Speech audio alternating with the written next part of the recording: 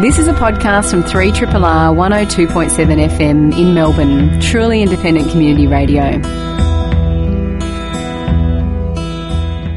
Hello and welcome to Plato's Cave, a RRR film criticism show and podcast. It's our first show back for 2017. My name is Thomas Caldwell. I'm joined by Cerise Howard, Alexandra Helen Nicholas and Emma Westwood. It's good to be back in the cave with you all. That it is, Thomas. Wow, look at that. Just It's on. It is on. bursting with excitement there to be back. No, look, it is good to be Thomas. back. Hey, everybody. Look, tonight's show, I don't know if you've been listening to this program for a few years now, but the first show back after our absence is usually a kind of really mad sprint to the finish, trying to quickly mention all the films that we've missed since we've been away. We've kind of almost got to stop taking time off in January because that's become for a while now actually, it's a really good release month in Australia. So a lot of really important and exciting films have come out over the past, 6 to 8 weeks since we've been away, and we're going to try to rush through sort of the main ones of interest that are still screening. So all the films we're going to talk about tonight are ones that you can still catch. And look, other news, of course, I'm just going to mention very quickly in brief. We've lost a number of very wonderful people since we've last been on air. Carrie Fisher, Debbie Reynolds, John Hurt, and Emanuela Riva all passed away. Maybe on upcoming shows we may tip our hat at them properly and more substantially than me quickly reading a list of names. But just to acknowledge, I vote for the Carrie Fisher and Debbie Reynolds weeping hour. Oh, I'm Who's just up a for little. that? I'm a bit obsessed with that one, I must admit. We can follow it up with the John Hurt weeping hour. Oh no! yeah. Well, we'll try to do proper dedication to those four extraordinary individuals over the next few weeks. But we are going to get into it now. And look, before we get into it, the other thing I do want to say though is thank you to Zoran Ilievsky and his team for filling in this time slot with their excellent show, Graphic Nature. I caught a few of them. A really, really fine show that Zoran has been doing over the past few years to fill in for us. I think there's plans for more. If you didn't catch it, you can on RRR's Radio on Demand. It just showed that looks at comics, graphic novels and comics. That's right. I think they even discuss whether you should talk about graphic novels or not. You can listen to all that on their show. But thank you to that team. Excellent show. It's lovely having a show like that in place of us. But okay, let's get... I've wasted too much time already. We've got so much to get through, Thomas. Emma, we really do. And actually, I'm going to get you to start, Emma, because one of the films we do want to mention was... I think it's probably safe to say now it's been the biggest Boxing Day release from late last year. Yes. It's a film that's still playing everywhere. It's been nominated for a bunch of awards. It's winning a bunch of awards, and that's La La Land.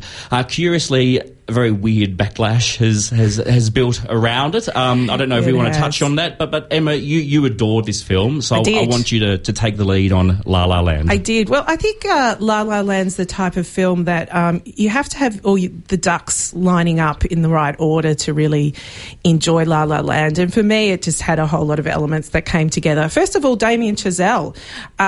Whiplash was probably my favourite film of the year, 2014, I think it was, when it came out. So I came into it being a huge fan of what he's doing and his love of music. I love jazz. I love Hollywood musicals.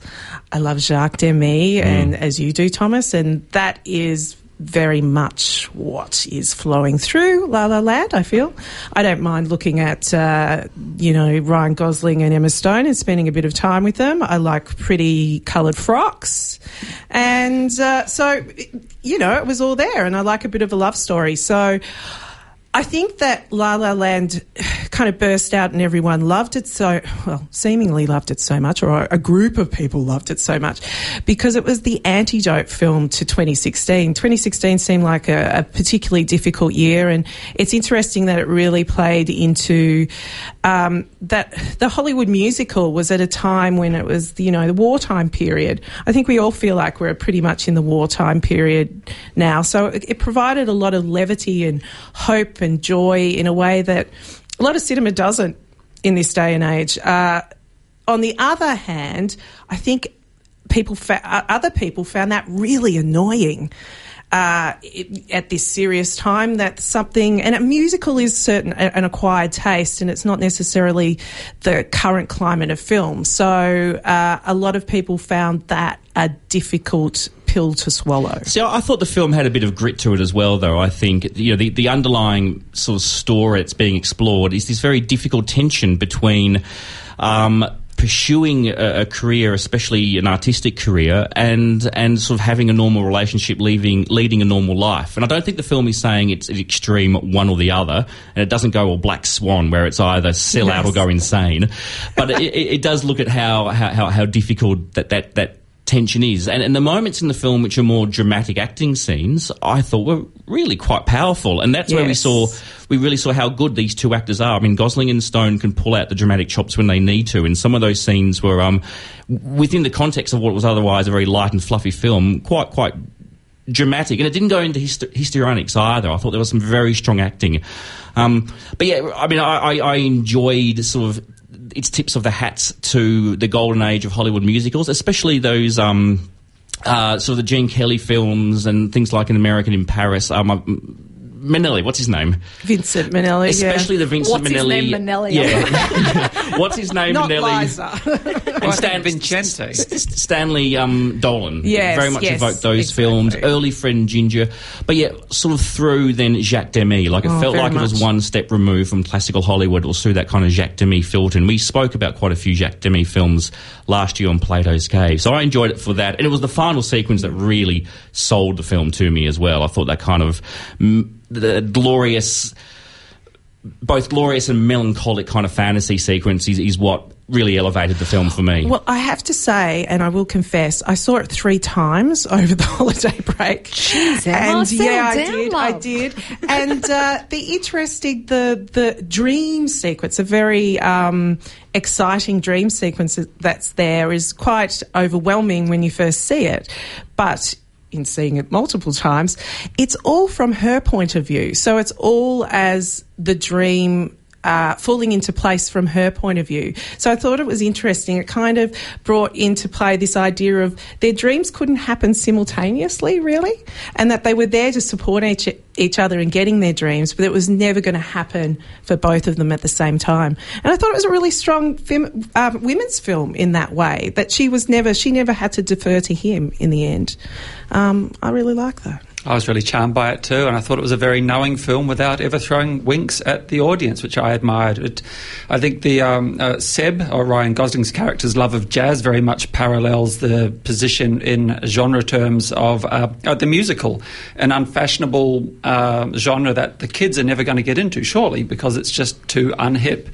And yet, this film straddles that line where it gets to celebrate a form of film and music at once, which has fallen by the wayside, but will always have its aficionadi out there who will celebrate it. And as it turns out, I think a lot of people are being turned on to the musical through this film. And I think it's probably not going to be the case that a whole lot of other folks will get on board this and we'll suddenly have a whole new wave of Hollywood musicals, but I reckon 1 or 2 might start to trickle through and be as sincere in their love of the form, of the integrated musical form as this, where people do suddenly start singing and dancing in the streets. Even the extras, very Jacques Demy, when the whole crowds suddenly become animate and dance and sing. And there's a very real Frenchy Hollywood thing to this, especially the whole car sequence at the beginning, which could have been Godard's Weekend, becomes a musical, except it didn't have quite enough carnage. La La Land, that's still on general release through Entertainment One Film. 3 triple. Alex, I believe you want to kick off our discussion of Jackie. Well, as the title suggests, this film follows Jackie Onassis, Jackie Kennedy, then the widow Jackie Kennedy, following in the days following the assassination of her husband, President John F. Kennedy. You guys might have heard about that.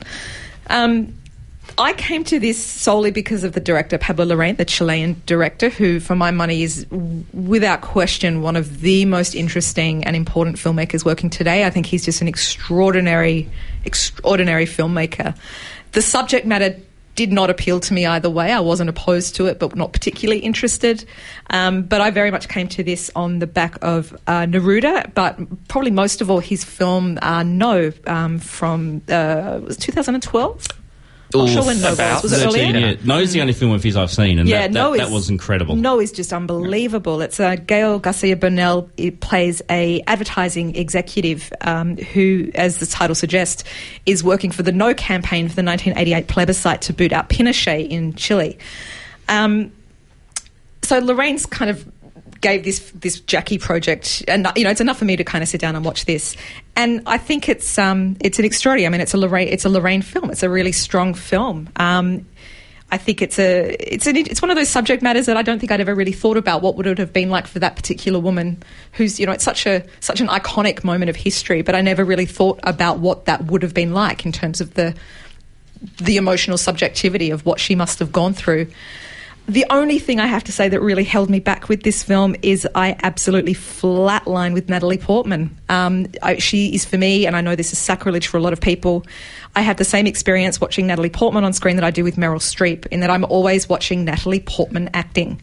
I'm not watching Jackie, I'm watching Natalie Portman play Jackie. It's exactly and what it I was got. just such a huge disconnect for me, in that I could admire the craft of this film, and I very much appreciated the human story, but unfortunately there was this fundamental disconnect. It's a strong performance in terms of Oscar fodder, but that's just how Portman really strikes me. She sold it with the voice, though. She got that voice, which is really hard. It's a very hard accent, that Jackie Kennedy accent. But I think the voice, in a way, was what grated me the most, in the same way that Meryl Streep does, in that it's such an capital A acting voice. You can see her in all of her interviews.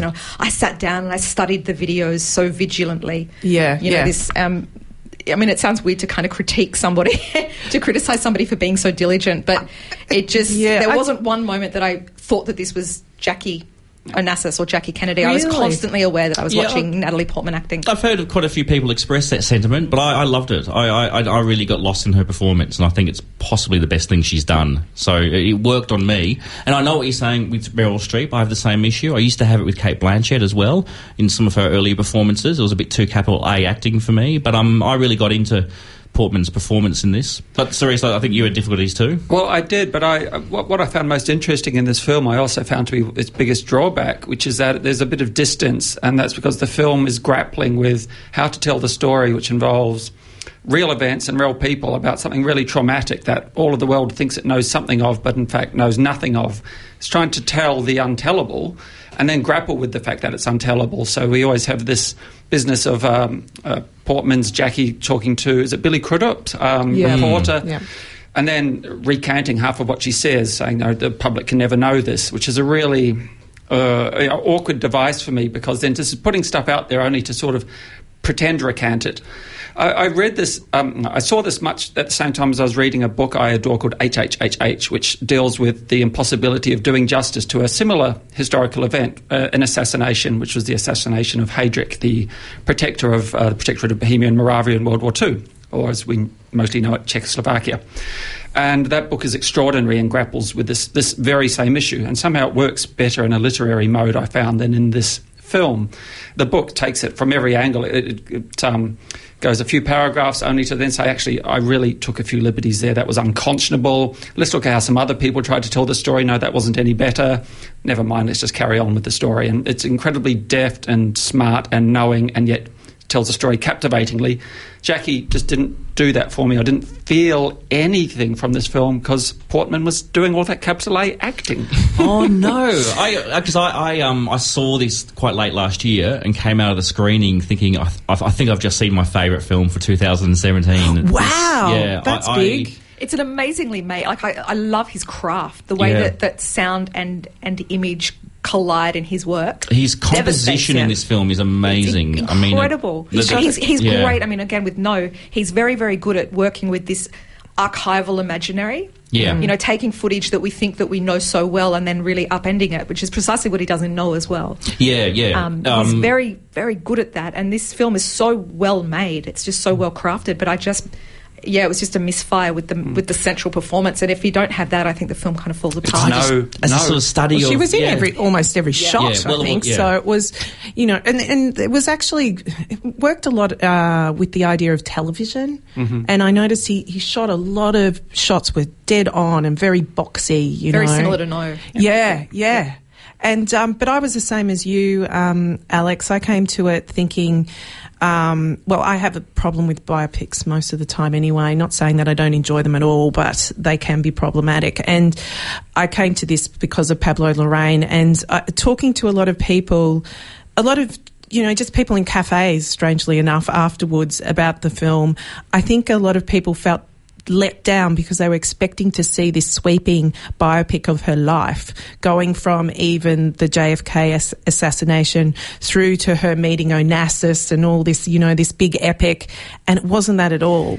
Ferraris Pasolini had similar responses in that people thought that a film called Pasolini would be the Pasolini story, but instead it was just this tiny little slice, an important slice. And this is my favourite type of biopic for that reason. I think it's interesting. I had no interest in the cradle to grave biopic. I really like the fact that this captured, most of the events take place in 1 week, and it's her remembering, telling this story, recounting some of it.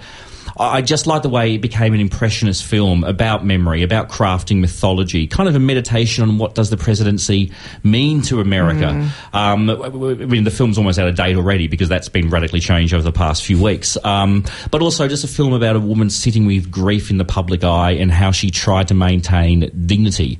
And I just found all of that combined immensely moving, and I think it's a very, very layered film that I will need to see a few more times to unpack further, but all I know at this point is that it just hit me hard. I was just going to ask if we know whether this is John Hurt's final role in that little... Yes, that's what I was thinking as well, and he was wonderful too. Beautiful performance.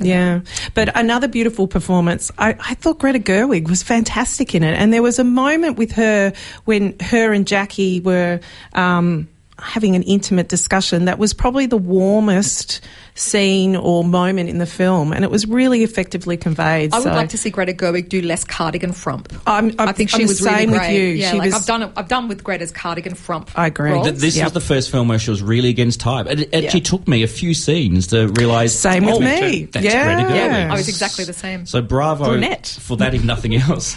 We've been talking about Jackie. That's now on limited release through Entertainment One Film. You're listening to Plato's Cave. 3 Triple R. I also want to mention Lion, which has been getting a lot of attention. This is the Australian film based on the book about an actual experience.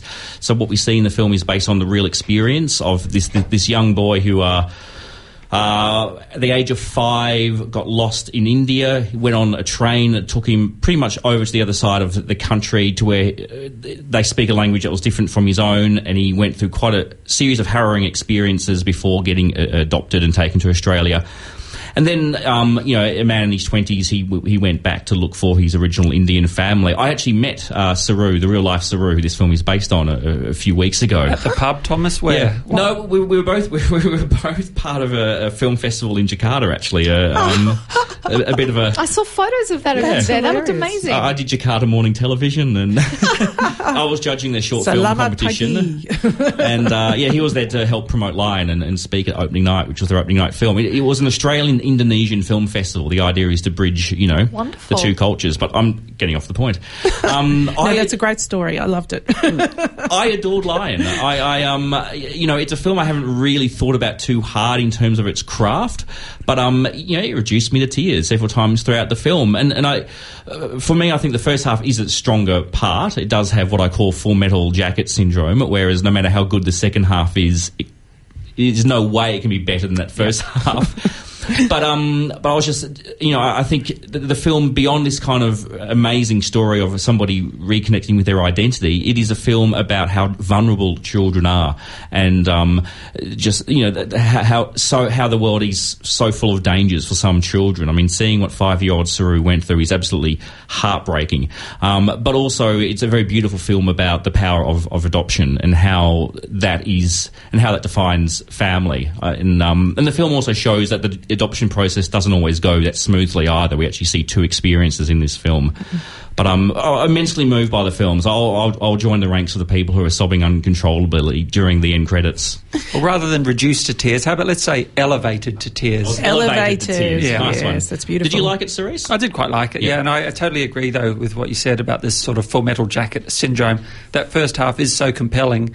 And I hope it's not just me looking at those Indian scenes and seeing something so much comparatively alien compared to life in, was it Tasmania, much of the rest of it. But there is something much more compelling and frantic, and there's so much energy in the story at that point. And then we come to sort of staid bourgeois life in Tassie, and the drama slowly emerging there as the character starts his search through endless hours scrutinising Google Earth, which doesn't sound like it would make for great cinema, and it doesn't make for as great cinema as that first half, but it's, still get drawn in. And yes, I was quite moved by the end. Yeah. I was elevated to tears. That was Lion, which is on general release through Transmission Films. You're listening to a podcast from Community Radio 3RRR in Melbourne, Australia.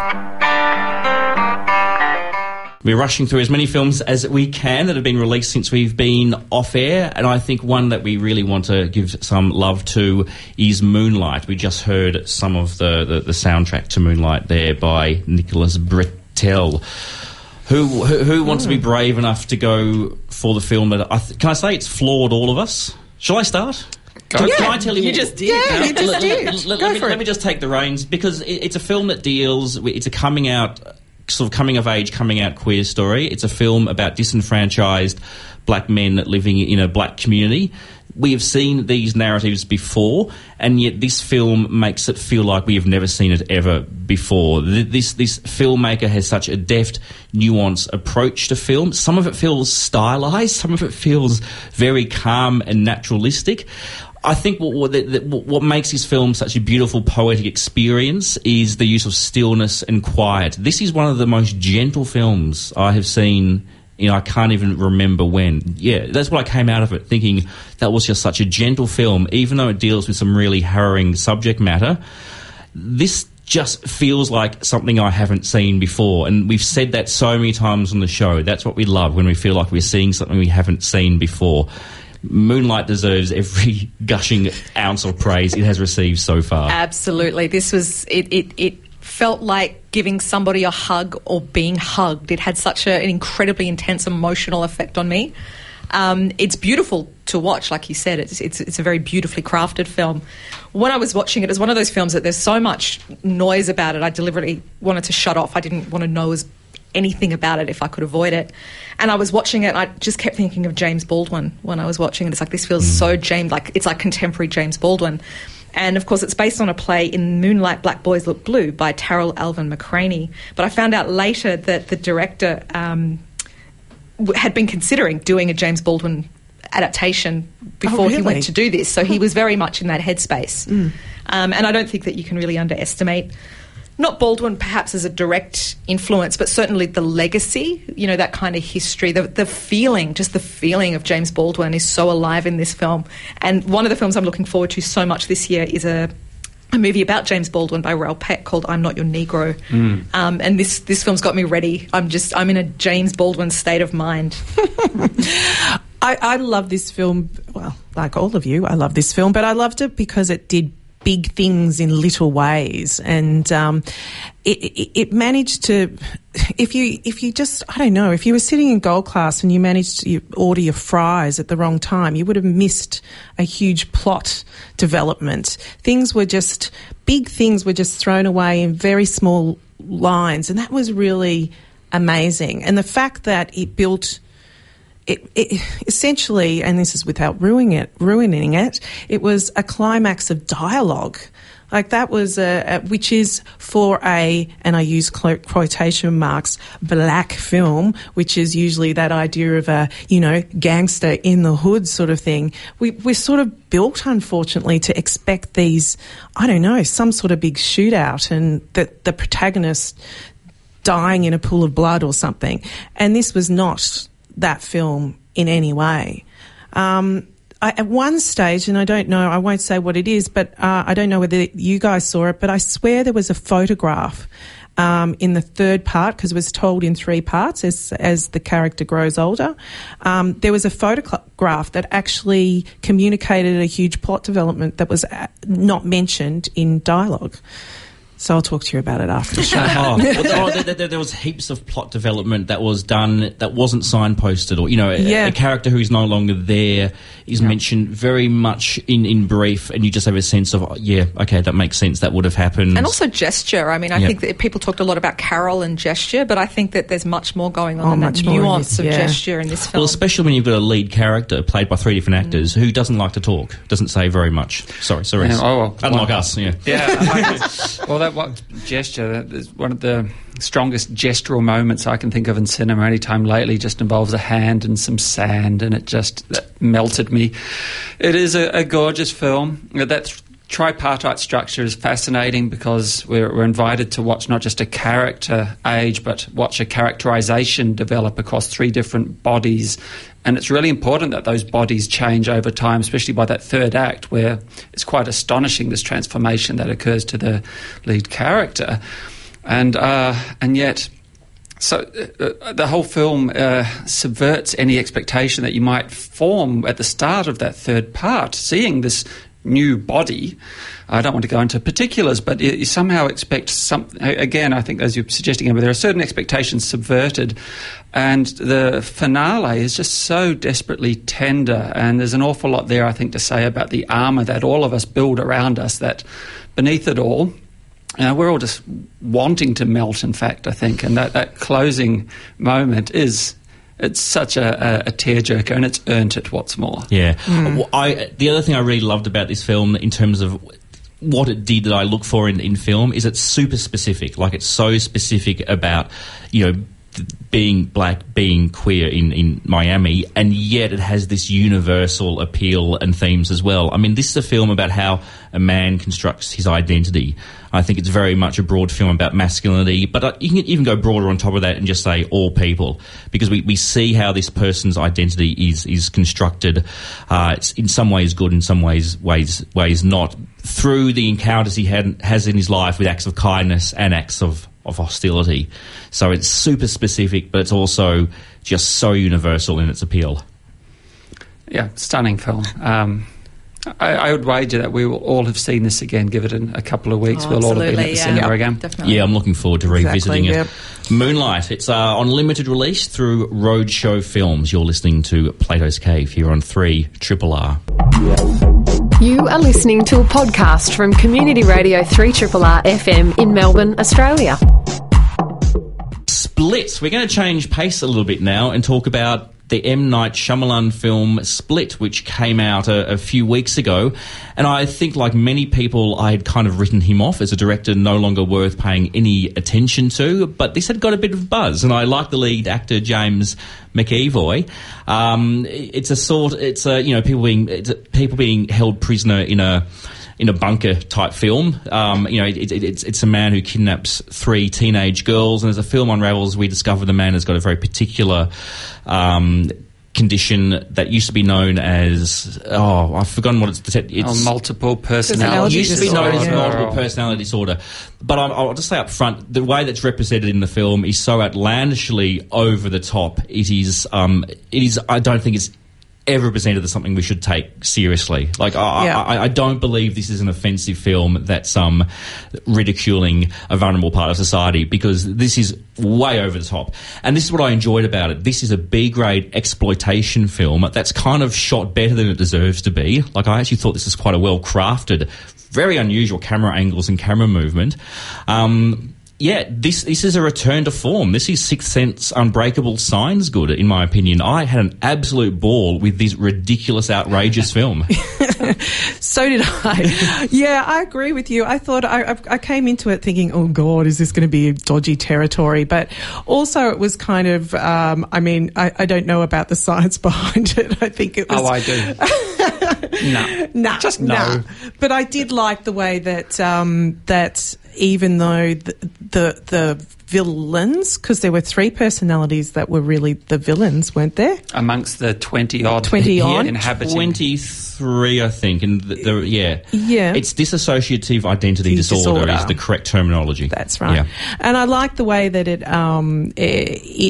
played on the superhero aspect of that. Yes. And that it wasn't necessarily, it's a power that could be harnessed for good, not evil. And that was kind of a line it was taking with it. And there's a I'm not really sure what it was saying, and I might talk to you guys after the show about it, but there was a reference to Unbreakable as well, which I think is one of M. Night Shyamalan's best films. I don't know whether I really liked that reference, and I don't know what it really was. But anyway, if anyone's seen that film, they will recognise it in Split. Yeah, but this is like Unbreakable. This is like a comic book film that's dressed up to look more prestigious than it is. Oh, yes, and absolutely. I like that clash between style and substance. Well, it's got an actor on top of his game just chewing the scenery like nobody's business, and James McAvoy's having a great time. It's a totally silly film, which is quite silly for quite a long time and then gets extremely silly very quickly and then ends. Yeah. But it gets nasty. I would love you to It does pitch get Hollywood nasty. films. Yeah. Sorry. That quite ending is enjoy quite how nasty it devastating. gets. Yeah. That ending is actually quite devastating when you think about it. Yeah. So we can't say anything, but... No, but the suspenseful sequences in it are effectively suspenseful. It's very familiar, well-trodden territory, but it still works. He does still have some directorial smarts. Mr. What do we call him? M. Night Shyamalan. I'm not Shyamalan Ding Dong at all. Oh, stop it! Absolutely not what I just want to anyone clarify. ever has called him. I just want to clarify. I don't want to be flippant about the portrayal of mental illness in cinema, because it has had a bad history of cinema portraying mental illness in a very exploitive way that has been detrimental to the way it's, the real conditions are perceived in the outside world. But this film is closer to Dr. Jekyll and Mr. Hyde than anything else. Yeah, I think after films like Sybil and The Three Faces of Eve, quite old films that deal very seriously with the quote-unquote mental health issues at stake, I think that with films like Sucker Punch and Identity, you start moving into the territory of trope rather than actual mental Black health Swan. issue. I had big problems with Black Swan, to be honest. I found that a far more problematic film. Natalie goddamn problematic. Portman. Problematic. Yeah.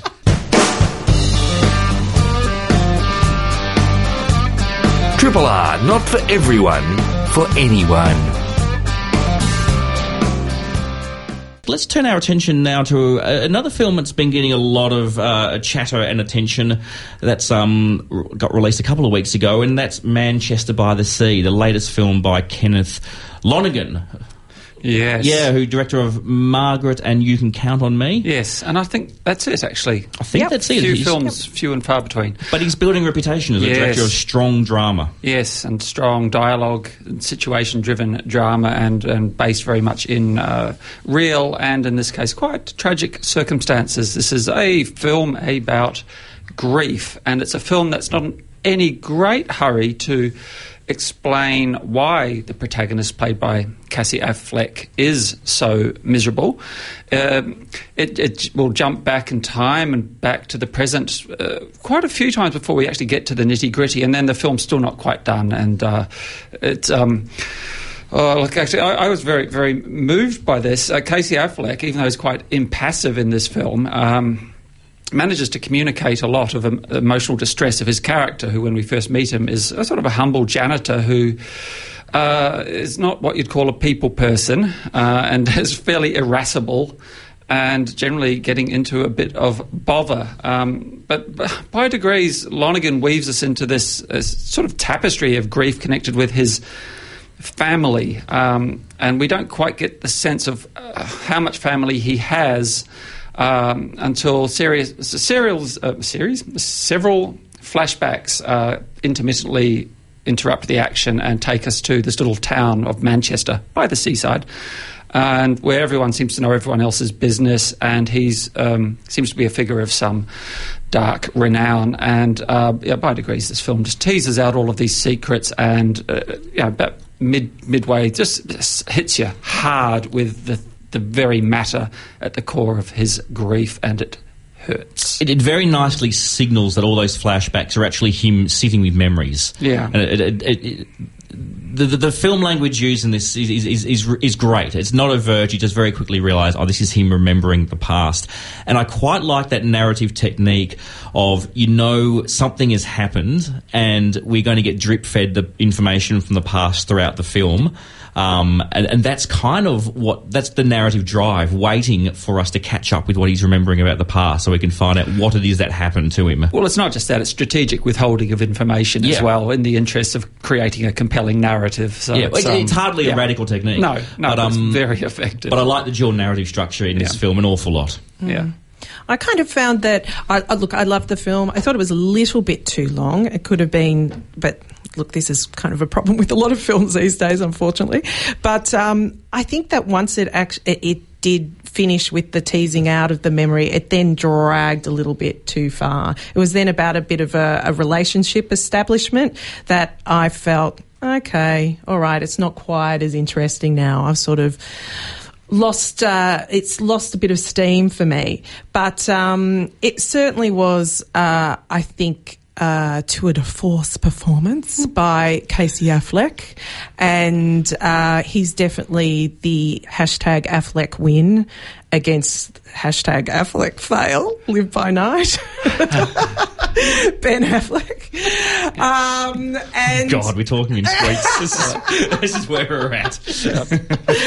But I was really impressed with what he did, and I think in terms of that guy that you see at the pub who gets a belly full of piss and then decides to punch someone's lights out. It gave a kind of, I don't know whether I'm going to look at guys at the pub who do that in a different way, but it did show a different side and what someone might be going through that makes them that kind of drunk or that fragile. I think I agree that the performances in this were really sort of hitting it out of the ballpark, not just Affleck, but Michelle Williams. Michelle really, Williams, she's solid at the best of times, but this is really something special on her part, which is really saying something. Story's extraordinarily strong. I think it's a really solid melodrama. I'd say even more than drama. I think it was a really moving story, but for me, this was death by overwrought soundtrack. If you make films, don't use Adagio in G minor.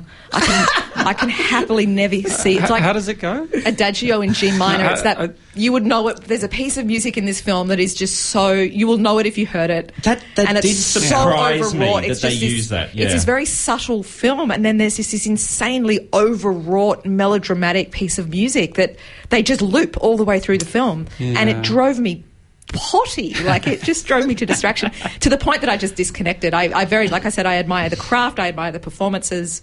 Like, on a technical level, I really understood why this film was getting the heat, but that one piece of music, every time I heard it, I just got a little more cranky. I couldn't help feel that. I haven't worked it out yet, but I kept on thinking there's some reason they're using this, because it really does feel... Was it to piss me off, Thomas? Was that what they saw Alex coming. The music was the weakest element of this film for me too. To me, I would agree. It's only slightly less cliched than that Clint Mansell piece from Requiem for a Dream, which I love Clint Mansell, don't get me wrong. Like, Clint Mansell is God, of course. Yeah. But that piece from Requiem for a Drink, it's just this... The Kronos really quartet. Like pearl-clutching... That Kronos quartet that goes over.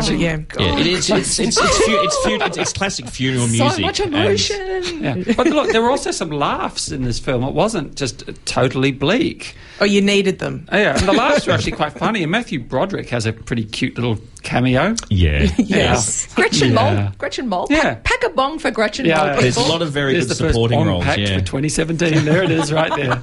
Glad it was for Gretchen Mol. Yeah. But just to get back to Casey Affleck, though, what I think he does so well in this film is it's a man who he's going through the motions of being polite, although he's quite antisocial, and he has kind of got that dead, shut-down face, but you look at his eyes and he's got all that pain there. And for an actor to sustain that for this entire film is amazing. Even when he's playing music that annoys Alex, he sustains that intense look of maybe pain that's what and anguish. maintained his and without ever resorting to capital A acting. And it is a beautiful setting. That is a gorgeous little town, Manchester by the Sea. Massachusetts, isn't it? Isn't that what the Afflecks own? Massachusetts. I think they own Massachusetts. Yeah, pretty much. All their films are in Massachusetts. So, yeah. Well, look, I think we should stop it there. We've done actually very well. I should mention Manchester by the Sea is on general release through Universal Pictures. We thought we may touch on Tony Erdmann tonight, which has got released last week, but I think we'll cover that in full next week. We can go back to doing our regular shows from next week onwards. So sort of 3 segments with 3 full film reviews, and Tony Erdmann will be one of them. Definitely rush out and see it. I think we can release a spoiler now and say we're all very much big fans of that I film. haven't seen it yet, so you might have it. You might come in and say that sucks. I might come in and go, you guys, you've got your heads up your asses. We're going to change the locks. And we'll say, get out now. We better get out of here. You've been listening to Thomas Caldwell, Cerise Howard, Alexandra Helen Nicholas and Emma Westwood on Plato's Cave. This has been a podcast from 3RRR 102.7 FM in Melbourne. Truly independent community radio. Want to hear more? Check out our website at rrr.org.au.